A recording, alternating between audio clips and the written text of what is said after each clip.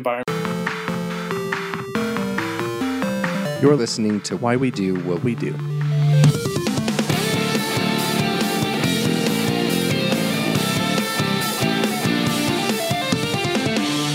Hello and welcome to Why We Do What We Do. This is your host, Abraham. And your co-host, RYANO. And so today we're going to be tackling, this is a dense topic. Very. And we're going to have to sort of scratch the surface like we do with many things. And so we're going to make things maybe seem a little bit more simple than they really are at times.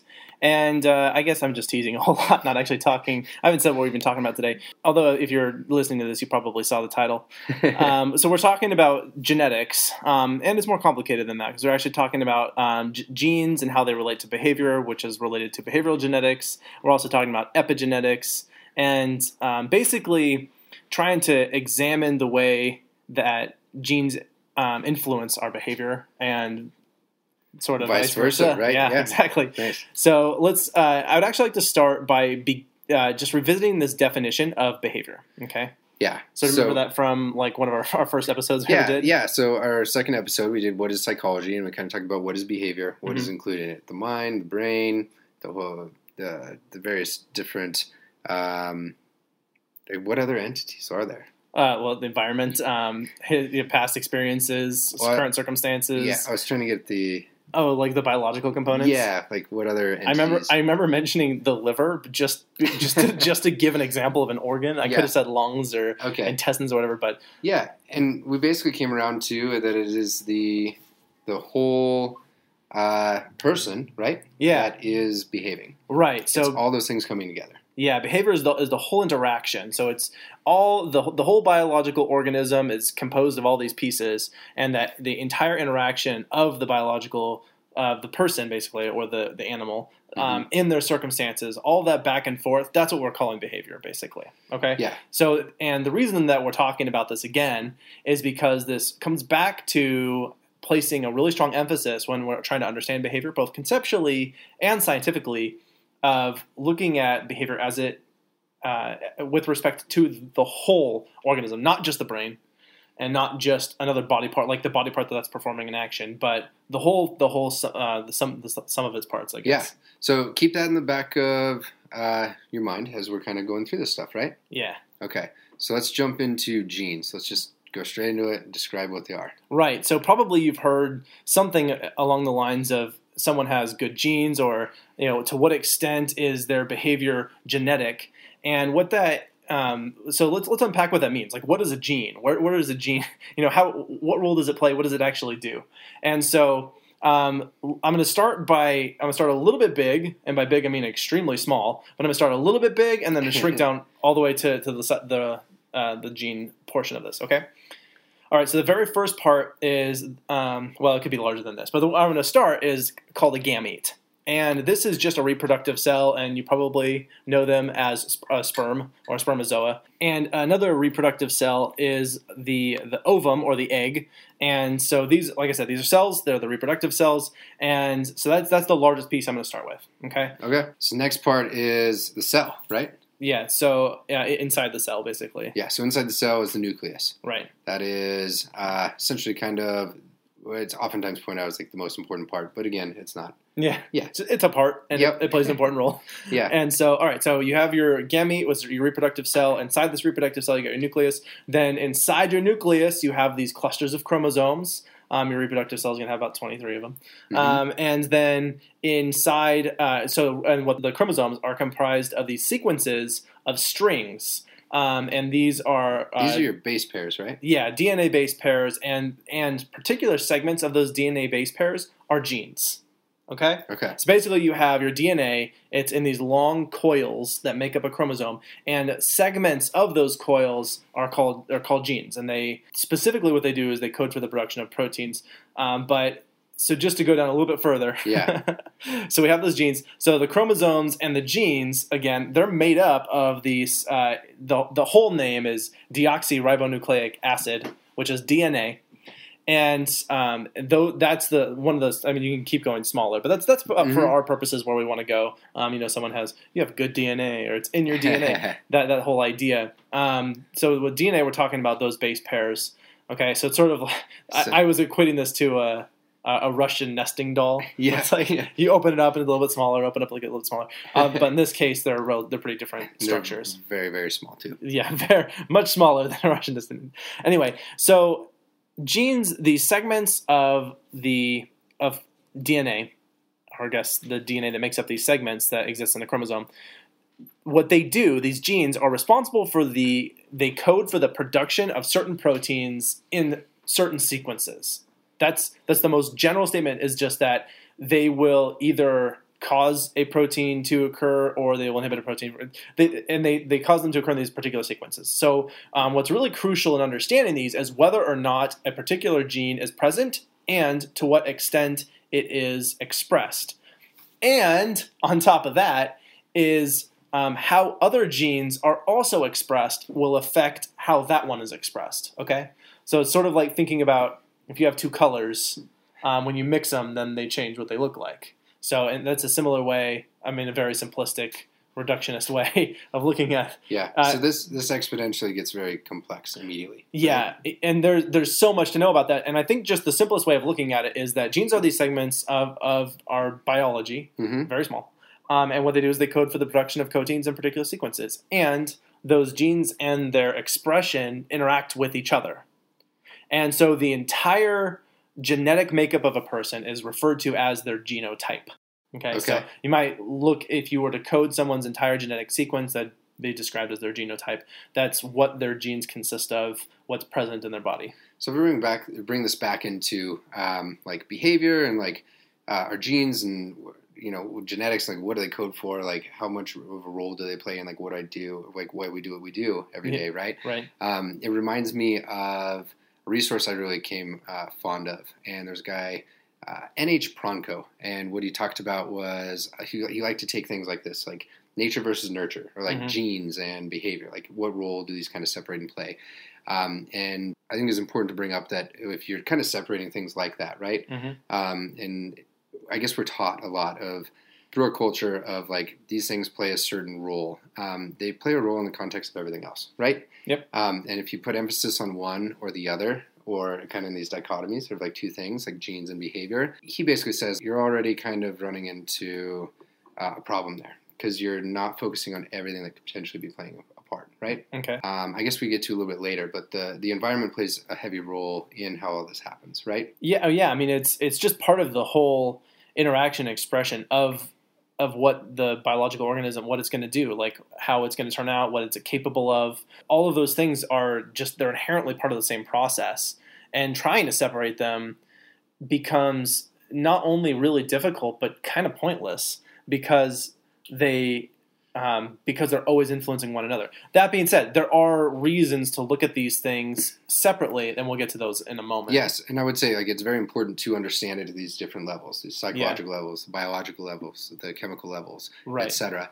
But it's them all coming together in this kind of integrated whole event that is very important to never lose sight of. Right. Yeah. So I guess I should walk back and say it's not pointless, except from the standpoint of just conceptually understanding how behavior works. That distinction is not all that important, and so it really depends, as you really just pointed out, on the sort of the level of analysis that you're making. Right. Okay. Cool. Okay. Yeah. Level analysis. I like that. Maybe the listeners enjoy that too. Okay. Level analysis. Let's refer to that. Cool. New buzzword for the episode. Yeah.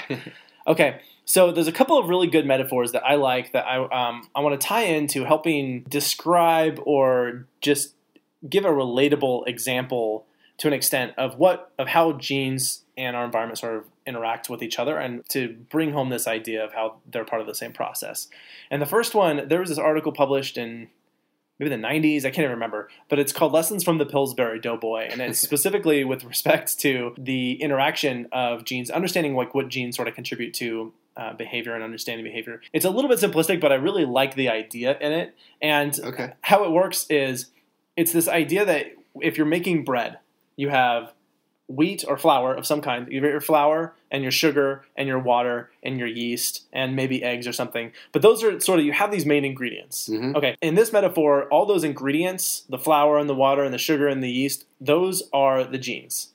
And what you can take is the same amount and the same exact type of flour, sugar, water, yeast, and put it in all these different bowls. And one of these bowls, we're going to mix it up really, really good, and we're going to let it sit and we're going to let it rise. And the other bowl, we're going to mix it up really, really good, but then we're going to immediately put it on the stove and we're going to start cooking it. And one of these bowls, we're going to mix up, let it really good, and we're going to let it rise. And these two that we're going to let rise, one of them we're going to bake, one of them we're going to fry. We're going to add other things to them. And so the point of this whole metaphor was, if you look at each one of these bowls, they all have the exact same ingredients, which is to say, in this metaphor, the exact same genes. But depending on how you cooked them, like if you fried them or baked them or roasted them on the skillet or whatever, how they're expressed, right? Yeah, they're gonna be completely different. You get something that's like pancakes, or something that's like a loaf of bread, or something that's like a sourdough. Scones, yeah. Just magically get scones. So all of these are it just basically is speaking to that how it's prepared is extremely important in understanding how it's going to turn out in the end. Even when you have the exact same ingredients in the exact same quantity, and they might even start at the exact same time, if they go through these different types of, in this case, experiences, then they turn out differently. Yeah. Okay, so there's this exercise I like to do in my class that it would be really fun to bring in a whole bunch of flour and wheat and sugar and yeast and have my students mess with that and make a mess everywhere. But instead, what I decided to do was bring in paint, and I gave everybody 4 of the exact same color. Okay. But then I gave them different paintbrushes and a different canvas, and I just said, paint something, whatever you want, doesn't matter. And then I wanted to look and say, how many of you made the exact same picture?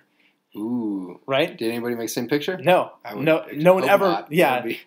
Like, you get some like sort of similar themes. People are likely to draw pictures of people. Sometimes they'll draw, a tangible object like a flower. Yeah. Sometimes it's just smeared paint everywhere. Yeah. And so, but nobody ever made anything that was even really looked like they were really the same, unless there's common shapes, which you might see. But the point I was getting at was, like, if you look at, again, the ingredients in this case, or the genes, or the colors, but everybody else brought to those colors their own experiences and their own thoughts and their own, and so the way that their picture shaped up depended on 1, the type of canvas that they used, and 2, the type of brush that they used, and then 3, also the amount of each of those paint colors that they used, right? So some of those colors were, even though they started with the exact same thing, some of those colors were expressed a lot, and some of them were not expressed hardly at all. And depending on the color of the canvas, people, if the canvas was white, they didn't use a lot of white.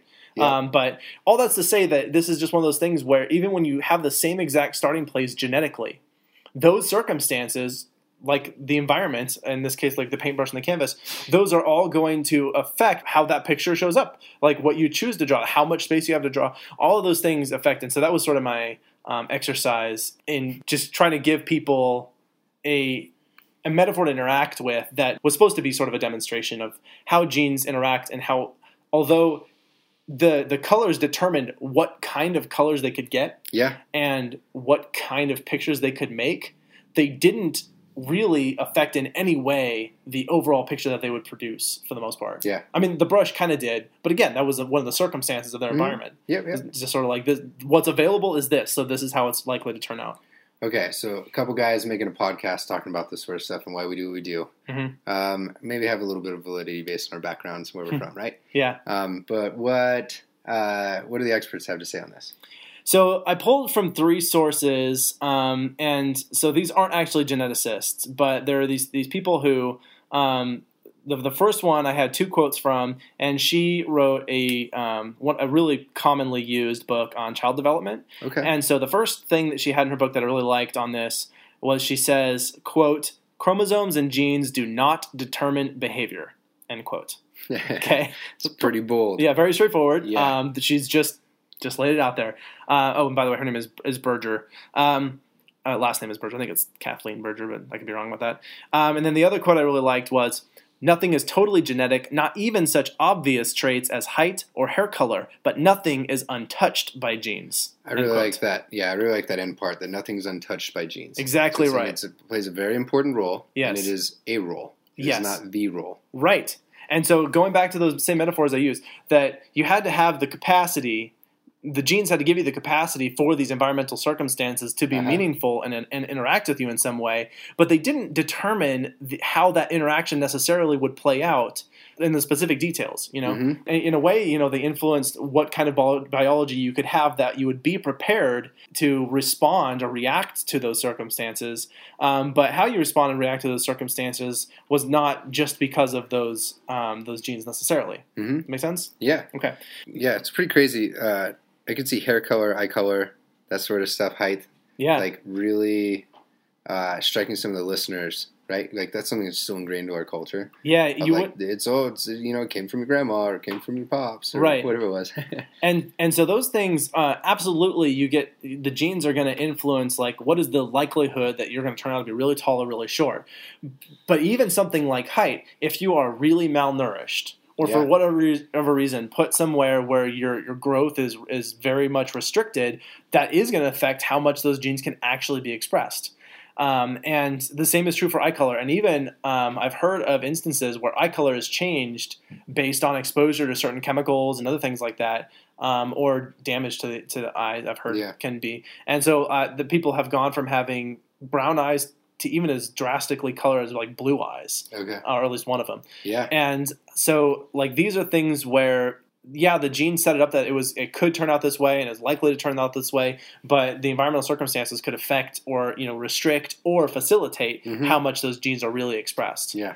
And the last quote I want to read on here, this is from a guy who I think he actually is a journalist, maybe he's a psychologist. His name is I think David Shank. He wrote this book, and in it he said. He was actually quoting someone else, and I didn't find this resource specifically, but he was citing someone else who said, genes store information coding for the amino acids sequences of proteins. That is all. They do not code for parts of the nervous system, and they certainly do not code for particular behavior patterns. So, again, sort of bold and sort of saying pretty, I think, bluntly up front what we can understand about how we should interpret genes and the respect to behavior, at least, from these people's opinions and the sources that they're pulling from. Yeah. So let's go ahead and just using what we've discussed so far, what can we conclude about genes and behavior specifically? So I think the first thing is they're extremely critical in the development of not only biology, but also what we do. Right. Actual behavior. Yeah, right? Absolutely. And so I think and I sort of said this earlier, but the genes are going to provide the biological arrangement that you have, so whatever you're born with, that allows you to react to certain ways to your environmental processes. So can we say that they kind of enable circumstances for behavior? Yes, yeah? I love that. Okay. That's our next good soundbite. Okay, cool. They enable circumstances for behavior. That's well said. Okay, great. So, and it's really interesting and useful to understand how changes in these biological processes, specifically at the level of genes here, but there are other ones you could talk about. They alter the context for the whole organism, and therefore they alter the context, at least to some degree, for how you can, for behavior. Yeah, 100%. Cool. I could maybe give an example real quick, I think, of one of those. Let's see how it goes. Yeah, I love it. So parrots, a lot of people, so a parrot will drink water through kind of curving its tongue and picking up from the bottom of its tongue. Mm-hmm. And a lot of people say it's a genetic sort of thing.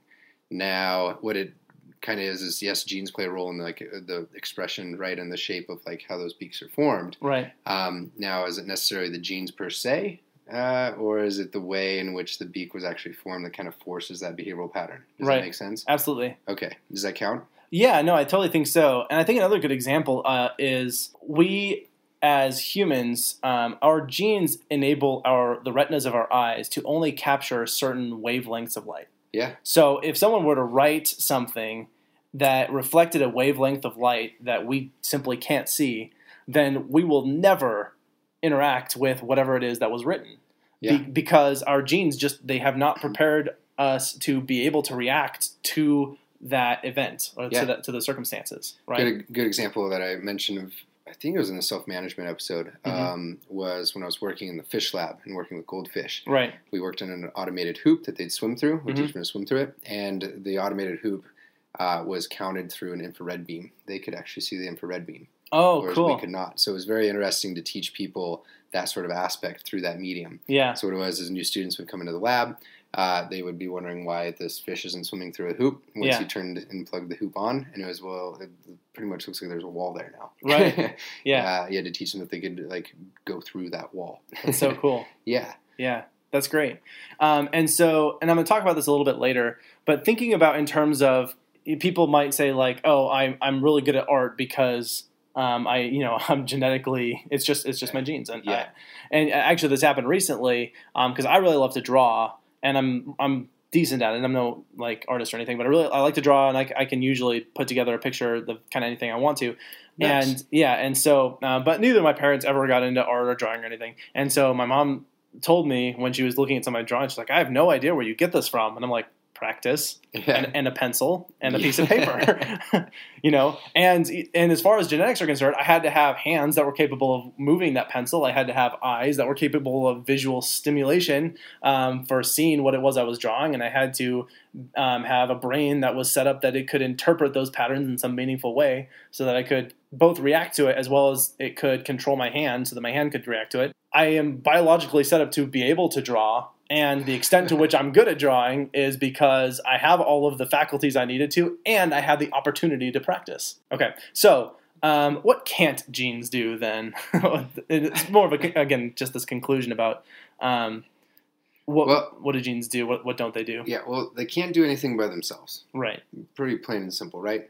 Yes. Whether it's our perspective or the other experts that we kind of reference, right? They just can't do it by themselves. Yeah, they're crucial, but they cannot do these things by themselves. Yeah, and I think this gets and the other thing is that the environment can't do anything without the genes. Perfect. Yeah, I'm glad that you brought that in. Right. This goes back to that quote that Berger provided. It's that nothing that the environment's not interacting with us if there's no genetic organism, there's no behavior, there's no biology there to interact with, like it's doing nothing. And if there's no biology to receive that environment, then we're doing nothing. So they're not the causal variable, right? Say they don't cause anything here, but they are part of these complex behavioral patterns that are going on. They right. played a role here. And giving another example, so I give the one about how I've got the right equipment to be able to draw. Genes might determine where your ears are on your body and how sensitive they are and whether or not you have working neural connections to your ears. And all of that's going to be necessary for you to form some kind of preference in music. If you can't hear anything, you probably, and you never heard anything in your whole life, you probably are not going to enjoy music a whole lot. Maybe you do. I could be wrong. If you are listening to this podcast somehow with your earless head and you, then I don't know how that'd work. I was trying to think of something, but I got nothing. No, if you're listening, if somehow you're receiving this message and you don't have any cochlea or any ears or any auditory stimulation whatsoever, but you like music, I would really like to hear from you. But otherwise, like I guess you're talking about it wouldn't count if it was like translated over into visual and like text, right? Yeah, because then you're no longer. I'm not even talking about the fact that you might be able to visually decode something. It's that, like, do you enjoy listening with your ears to music? You have to have ears for that, right? But the genes are going to determine whether or not you have ears and to what extent they're sensitive to sounds and that sort of thing. But they're not going to tell you that you have to listen to Metallica.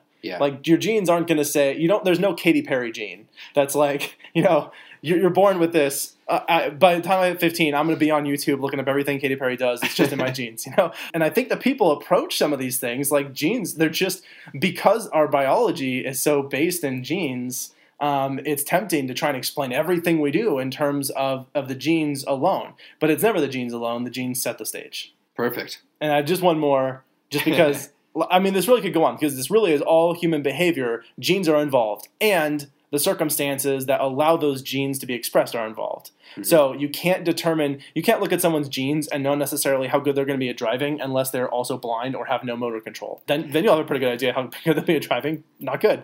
You could also look at genes and how, actually, I'm gonna tell you back. There's probably some like technology that would allow someone who even doesn't have those basic connections to be good at driving. But anyway, you couldn't look at someone's genes and know necessarily how good they're going to be at instruments. They might be like set up so that they have really sensitive ears, or for whatever reason, they are really sensitive to really rapid changes in like noise.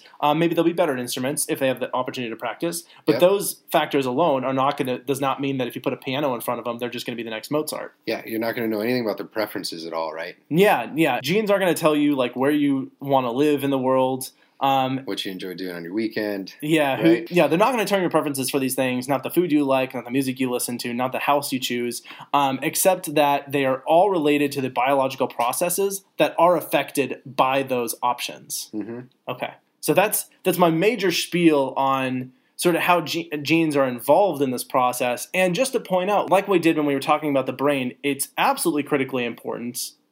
And genes are absolutely critical important, and they're a part of this whole interaction. It's just not the whole explanatory the system to just say, well, if you're doing it, it's just got to be your genes. Well, yeah, of course, my genes are there, but like there are other things that are really important in understanding this too. Yeah, so we probably have some listeners hanging on the edge now saying, what about twin studies, right? Yeah. And we're not going to go there in this episode, right? Yeah, no, actually, I'd planned to do a whole separate thing on twin studies and use that as a forum to sort of discuss how we can look at genes that way. Mm-hmm. And it's just way too big for what we really want to do in this particular episode. Okay, but we were going to jump into another term, right? Epigenetics. Yeah. So we mentioned that earlier when we were talking about like where we're going to go. Yeah. All right. So epigenetics. Let's start by defining it really quick. And I'm actually not going to give like the dictionary definition. I'm just going to discuss briefly what it means.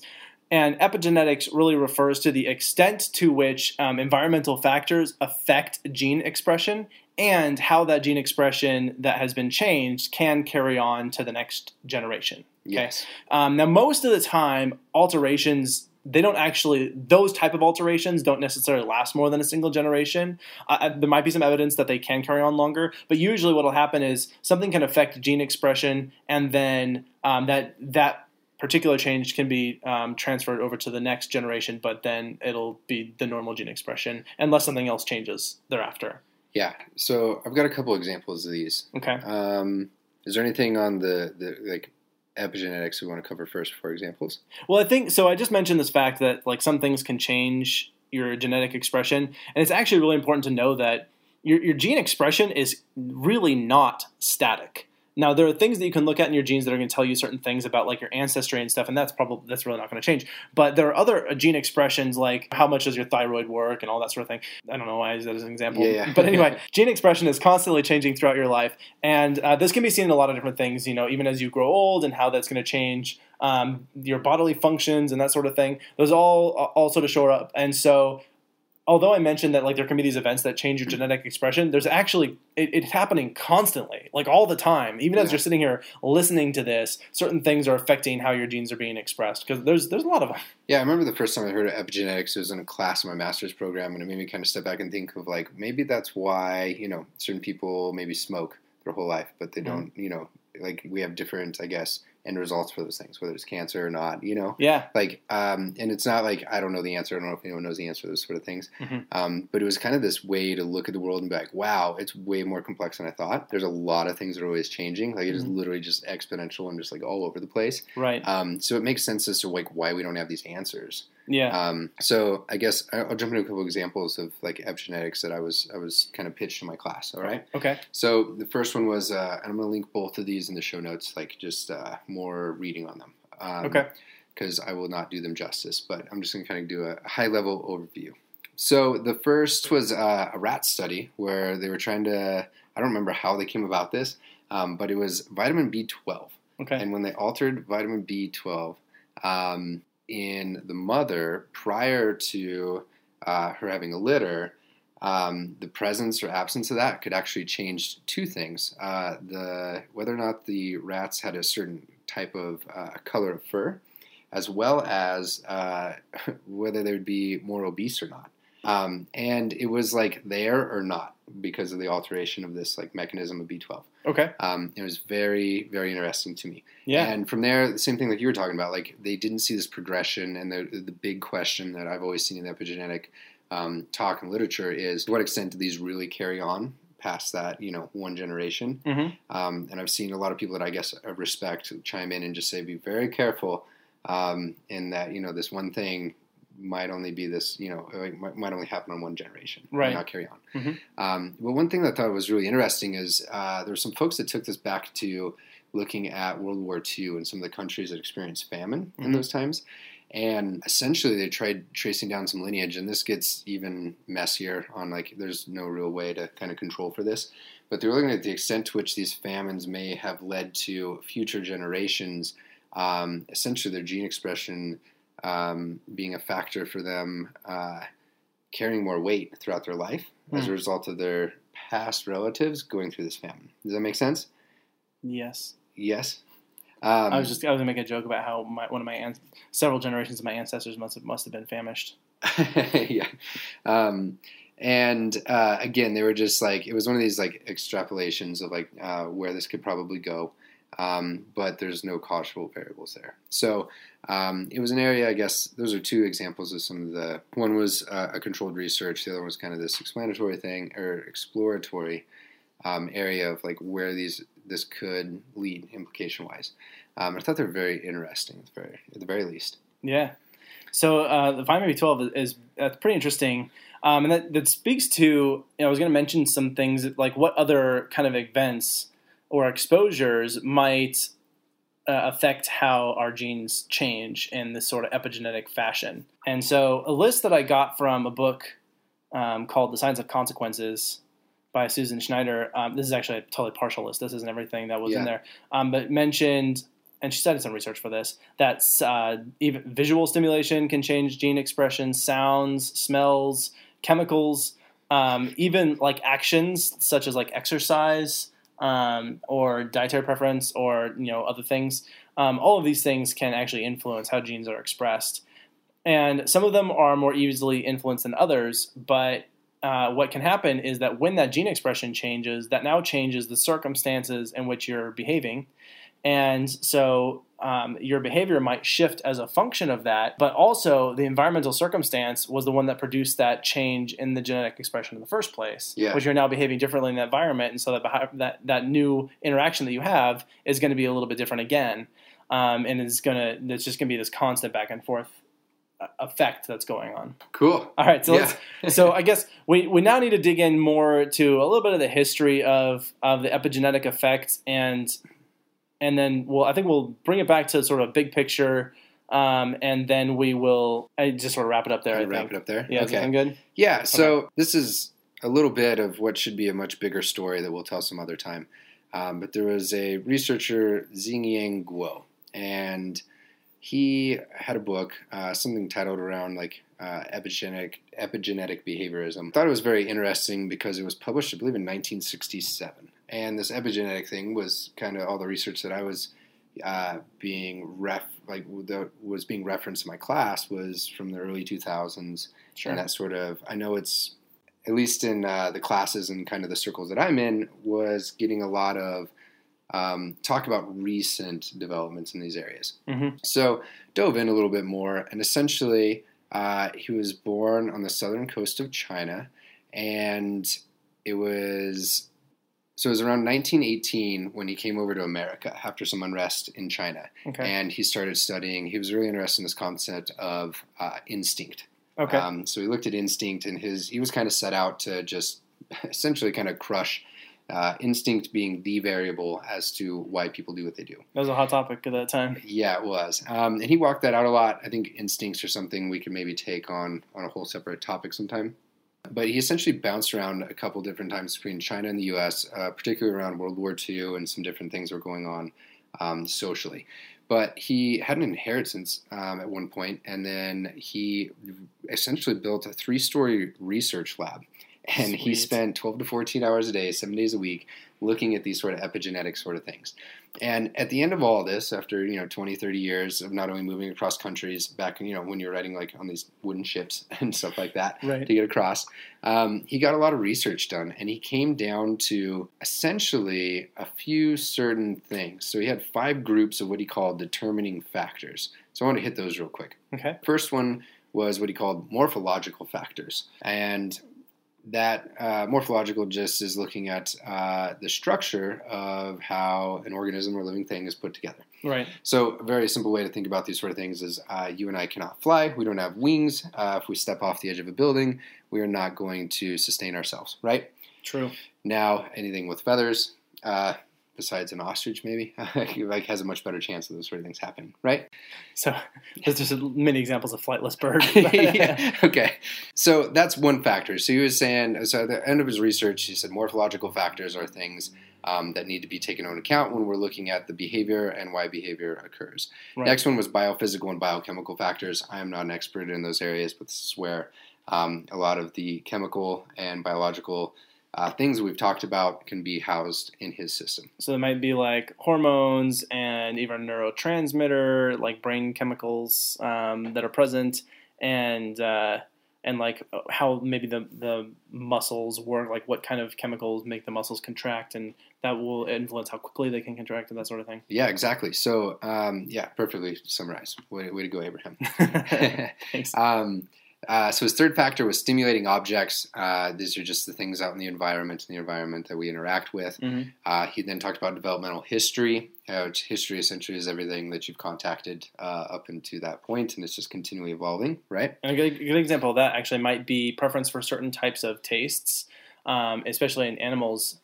For anybody who's listening to this who might have a cat and notice that they are particular, and dogs do this too, and get really, really picky with the type of food that they are willing to eat. But interestingly, cats that are maybe feral are less likely to be picky. They'll just kind of eat whatever they can that comes in front of them because for them, their history, the developmental history, has been that the opportunity for a meal is like take it because the next one may not be forthcoming. And so a preference for flavor has not really been an option in that particular circumstance. Yeah. And other cultures, I think, do a similar thing where it's the food that's available in their region are the kind of things that they're going to eat. Yeah. And so the kind of flavors that they prefer are based on what's available to them and what's part of their culture. Yeah, it makes sense, especially with the repeated tastings like literature, right? Yeah. You try things a few times and you got this development. Wait, did you say like literature? Sorry. Yeah, the repeated tastings.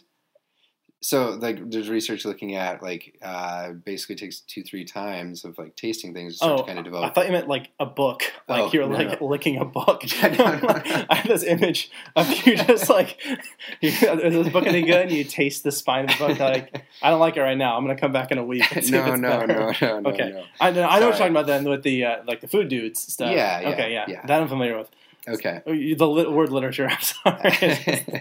Threw us off. Sorry. Yeah, so the fourth one he had was developmental history.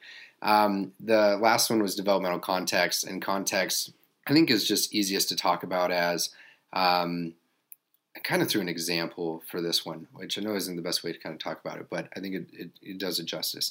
So what it is it's not just, I guess, the stimulating objects and kind of the environment that's determining, or the object alone that determines what's going on. It's the context that it's occurring in. So what I'm getting at is under two different environmental contexts, we can actually have two very different behaviors shape up. So where I'm kind of going with this is that under two different environmental contexts, you have two very different behaviors. Even for the same, like, animal or person. Same person, yes. Yeah. So sometimes I've come into contexts where you're working with a child, and you're helping a child in a school setting. Mm-hmm. And you'll have parents say, I've never seen that sort of thing before at home, right? Absolutely. And what it is yes, and and it could be vice versa too. They've never seen it at the school as well.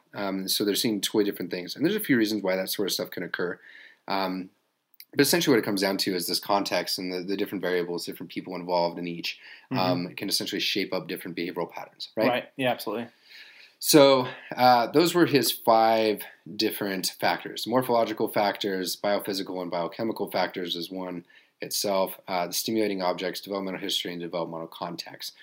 And I just mentioned that as a framework to kind of think about like the different things that, so we're always saying like it's not one thing, it's all these things. So that was one framework that you can kind of think about these 5 different factors when you're trying to think about why it is that we do what we do. Mm-hmm. And one example, though, of like, I guess what kind of came about this and what he was interested in looking at was he really jumped into, for I think somewhere around 20 years, studying the behavioral patterns and the development of chicks, little baby chicks. Mm-hmm. So from embryo stages all the way up until past when they were hatching. And he kind of figured out these 12 stages and used stages as just a way to communicate it. It's not like you're moving from one to the next, but he needed kind of clear ways in which you could say, you're at one stage and you're going to the next stage. Sort of like saying like a benchmark of, describing how things progress and arbitrarily deciding at this point this seems like a significant enough change that I'm going to call this a next stage, right? Yes, Okay. exactly. And he developed so part of it was he spent years figuring out how to kind of look at the inside of eggs without disrupting them. So I saw this about 2 years ago pop up as it was discovered, quote unquote, that you could, that researchers have found a way to essentially kind of alter the shell to where the chick could still develop, but you could see within it. And he actually figured that out some 60 years before this other research. It's a good example of how things kind of get lost in our science. We rediscover things. So an example of like why this is relevant is he now had a way to study. He could kind of figure out these different stages that we talked about. And I want to give an example of those. And that was that there was kind of like he found that there was 4 conditions that were necessary for an egg to hatch. And that was that respiration needed to be occurring. The position of the remaining yolk sac actually was a factor in where it was actually positioned within the egg. Sure. The shell had to be dry, and then there had to be a certain amount of circulation occurring or seized, depending on like what you're looking at within the egg, for hatching to actually occur. So I was going to try to bring this back as into like what was Guo interested in, like why are we kind of talking about this? Mm-hmm. He was very interested in like how these different areas of biology, chemistry, environmental context, influence, etc., came into one. And his framework was really that it was a lot more complex. It's not just this one thing. His one thing was instincts. It wasn't genetics like we're kind of talking about today. Mm-hmm. What he said is if you look at all these factors, then you have a lot better of a framework to kind of approach the world and look at things through. Okay. Yeah, so real quick, you were talking about phenotypes earlier, right? Genotypes, but phenotypes are important too. Can you hit both of those again real quick? Genotype refers to the total genetic makeup of a person, and the phenotype is the set of characteristics that you will see in a particular individual that are caused by the interaction between the genotype and the environment. So it's the genotype is just the total genetic makeup, and the phenotype is observable characteristics. Okay, yeah. So to tie this into Guo and like what he was really interested in is he was thinking that someday what we could do is we could understand all these different factors as to why we do what we do, and what it would lead to is these kind of new behavioral, he called them neo-phenotypes.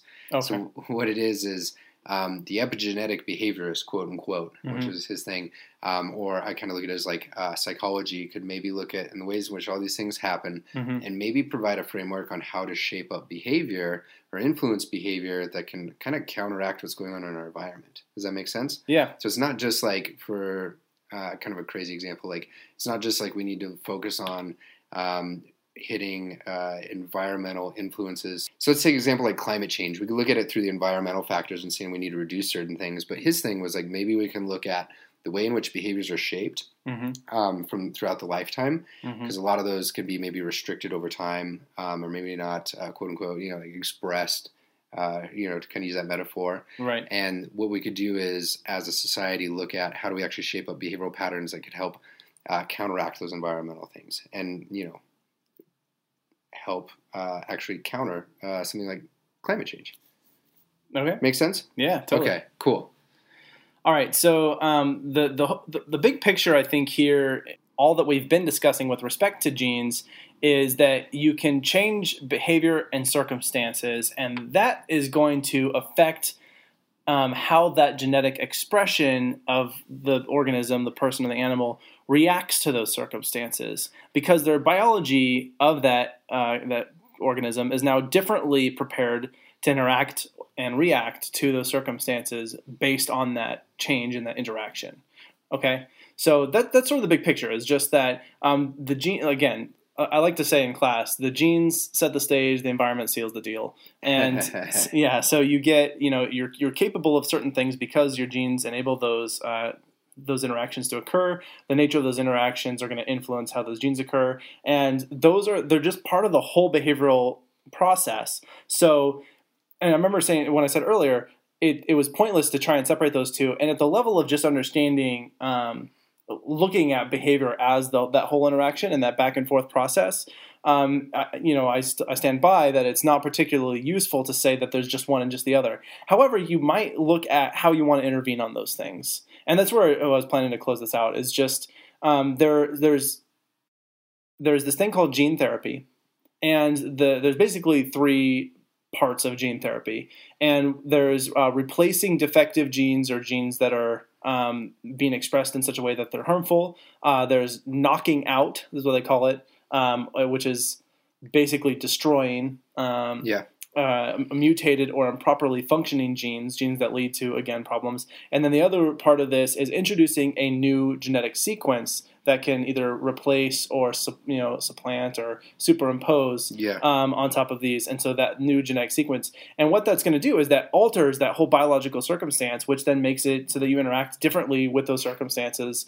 And now I think it's important to look at if this is really useful when you have a problem that's caused at the level of gene mutations and genetic problems. Mm-hmm. Like that's a really good place that you want to use this. It's just important to note, like that is a pretty invasive procedure. And if you have a behavior that's been shaped up primarily by the environmental circumstances that simply capitalized on the availability of that genetic circumstance for that person, then it's a lot less invasive and a lot easier to just simply go in and change those circumstances in their environment instead. And so it could be a 2-pronged approach. You could do both. You could alter the genes and alter the environment. And you could go that way. You could just alter the genes, and hopefully that will prepare that organism to interact with that environment that they're in differently. And or you could change the environment. And I think for me, a metaphor or maybe an analogy for how this might look is it's sort of like, let's say you live in a house that is filling up with poison gas. The genetic approach is just put on a gas mask because now you've changed the way that you interact with the environment that you're in. Yeah. The environmental approach is open some windows and get the gas out of there, and then you don't have to change how the genes are set up. Or you could do both. You could air out the entire house and still wear a gas mask. That's probably the best option. If it ever fills up with poison again, you're well prepared to deal with it. But maybe that's not a very fair analogy. It's probably missing some crucial details. But just this whole idea that it really depends on what sort of the level of the problem is. Yeah. Like if you live in a world that's full of poisonous gas, well, you don't just get to open a window and get rid of it. You're gonna need that gas mask. Yeah. You need to walk around. And so for some people, that's kind of how their world is. Like every environment seems toxic to their genetic makeup. So the gene therapy is the best way to go because that's going to be the most comprehensive way of dealing with all the environments they're going to be in. But for certain people, as you pointed out earlier, those environmental circumstances are just different from place to place, and their behavior changes in accordance with those environments. And so we can see that they're genetically fine in one environment, but they behave very differently in another one. And so then we look at, okay, the simplest change here is open the windows, get the poison gas out. We're going to change this environment over here. And because we know that other environments are more facilitating to this kind of behavior that is more useful and more productive. That's a lot of stuff. Great. Yeah, that's a lot. All right. Do you have anything else you want to cover on this? I think that's good. Cool, man. We'll see how the comment sections do. Yeah, exactly. It's a scary area. There's a lot that goes into this. Yeah, so we'd love to hear from you. Please send us your feedback. If you are enjoying the podcast so far, you'd like to help us out, you don't necessarily need to give us any money. You can if you want to. But simply clicking that subscribe button helps that shows us in the ratings about how we're doing, how people are liking the podcast. Leaving a review is super helpful. So in iTunes or Google Play or Podcast Addict, whatever it is that you're in, exactly, wherever you can leave a review, that really helps out the algorithm and helps out the show. And so thanks for listening. I think we're out. That's it. Yep, Abraham and RYANO out. Signing off. You've been listening to Why We Do What We Do. Why We Do What We Do is supported in part by ABAI's Disseminating Behavior Analysis Special Interest Group and our amazing listeners. If you like what you heard, consider heading to our Patreon account at patreon.com/WWDWWD podcast. Anything helps, and we are continuously lining up perks and merch for our supporters. If you have any comments or questions, we'd love to hear from you. Find us at WWDWWD podcast on your favorite social media platforms.